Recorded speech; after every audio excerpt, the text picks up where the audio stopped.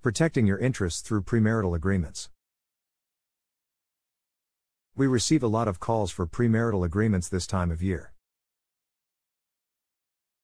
One repeated issue we face is the lack of time from the call to the wedding date. Ideally, a premarital agreement should be drafted at least 3 to 4 months prior to the wedding date. The process of preparing a valid and enforceable premarital agreement requires a significant amount of time. The parties must have sufficient time to consult with independent counsel, prepare and exchange financial disclosures, draft and negotiate the terms of the agreement, and ultimately sign the agreement well in advance of the wedding date.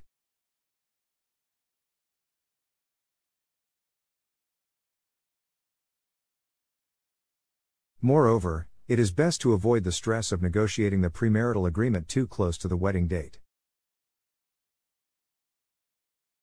If you are considering entering into a premarital agreement, read on to learn more and please contact us sooner rather than later. Why seek a premarital agreement? A premarital agreement, also known as a prenuptial or antenuptial agreement, is a legally binding contract between two individuals that are planning to get married.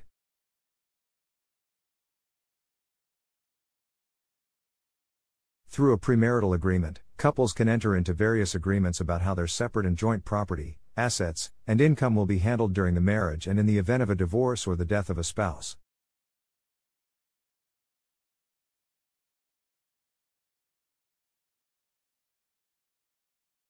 Couples seek a premarital agreement for a variety of reasons, including 1. They have children from prior relationships and want to safeguard their assets for their children in case of a divorce. 2. One person may have significantly more assets than the other person and may want to protect those assets in case of a divorce. 3. One or both of them may have gone through a previous divorce and may wish to avoid the emotional and financial expense of litigating another divorce. 4. One or both of them may stand to inherit significant assets from parents or relatives and may want to protect the inheritance in case of a divorce. Contents of premarital agreements. In Connecticut, premarital agreements are governed by the Connecticut Premarital Agreement Act, which is codified in sections 46B 36A to 46B 36J of the Connecticut General Statutes. This law applies to all premarital agreements executed on or after October 1, 1995. Under the Connecticut Premarital Agreement Act, the parties to a premarital agreement may contract with respect to the following. 1. The rights and obligations of each of the parties in any of the property of either or both of them whenever and wherever acquired or located. 2. The right to buy, sell, use, transfer, exchange, abandon, lease, consume, expend, assign, create a security interest in, mortgage, encumber, dispose of, or otherwise manage and control property. 3. The disposition of property upon separation, marital dissolution, death, or the occurrence or non-occurrence of any other event. 4. The modification or elimination of spousal support. 5. The making of a will, trust, or other arrangements to carry out the provisions of the agreement. 6. The ownership rights in and disposition of the death benefit from a life insurance policy. 7. The right of either party as a participant or participant's spouse under a retirement plan, and 8. Any other matter, including their personal rights and obligations. Enforcement of premarital agreements. It is important to note that any premarital agreement can be challenged in a divorce proceeding. However, the Connecticut Premarital Agreement Act limits the ways in which an agreement can be challenged. To have a Connecticut premarital agreement declared unenforceable, the party challenging the agreement must prove one or more of the following.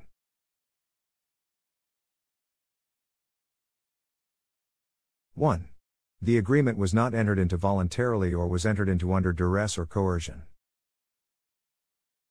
For example, if on the way to the church, 15 minutes before the wedding ceremony, the bride was handed the premarital agreement for the first time and was told to sign it or the wedding was off, then an argument could be made that the agreement was entered into under duress or coercion.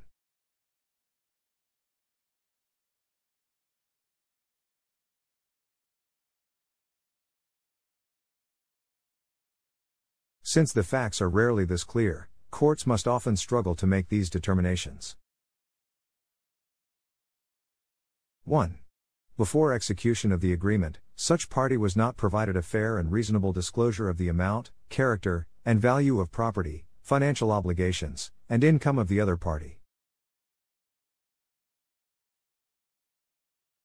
Each party to the premarital agreement has a duty to provide full disclosure of the amount, character, and value of all individually owned property. The courts have clearly held that the burden is not on either party to inquire, but is on each to inform. For example, if a husband failed to disclose owning several vacation homes prior to the execution of a premarital agreement, his wife could later challenge the agreement on the basis that she did not receive fair and reasonable disclosure of the character and value of his properties.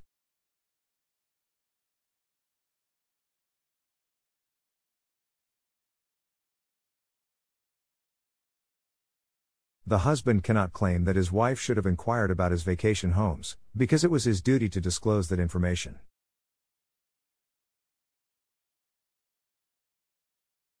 It was not his wife's burden to ask.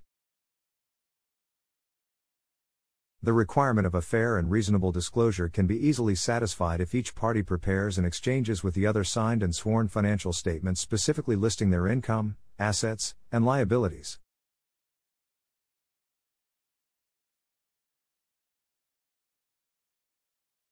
This should be done sufficiently in advance of the signing of the premarital agreement so each party has a reasonable opportunity to ask questions about the financial statements and an opportunity to receive and review any confirming documentation.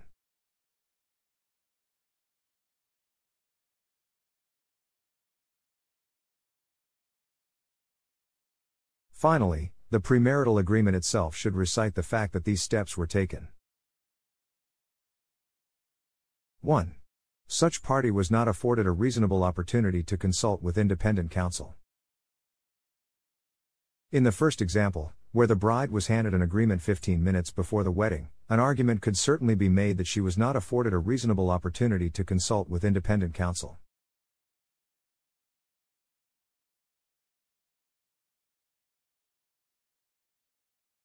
While the Connecticut Premarital Agreement Act does not require that each party be represented by independent counsel, each party nevertheless must be given a reasonable opportunity to consult with independent counsel in order to ensure that he or she is aware of his or her rights.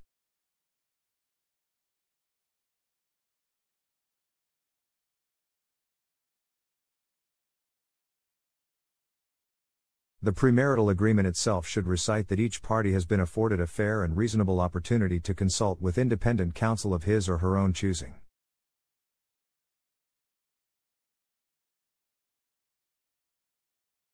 (1) The agreement was unconscionable when it was executed or when enforcement is sought.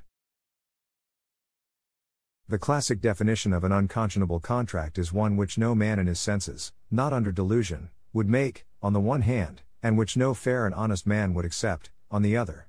In layman's terms, this means that a premarital agreement is unlikely to be enforced if the application of its provisions would result in one party suffering a great injustice in the eyes of the court.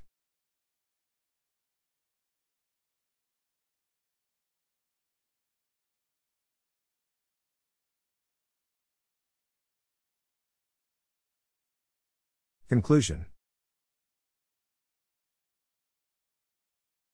Premarital agreements can offer many benefits, but it is essential for couples to ensure that these agreements are drafted properly.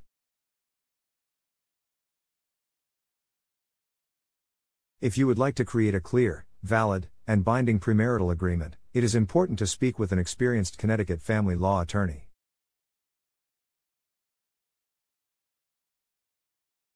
At McConnell Family Law Group, we can help you and your fiancé create an agreement that will provide for both of your futures, no matter what happens in your marriage.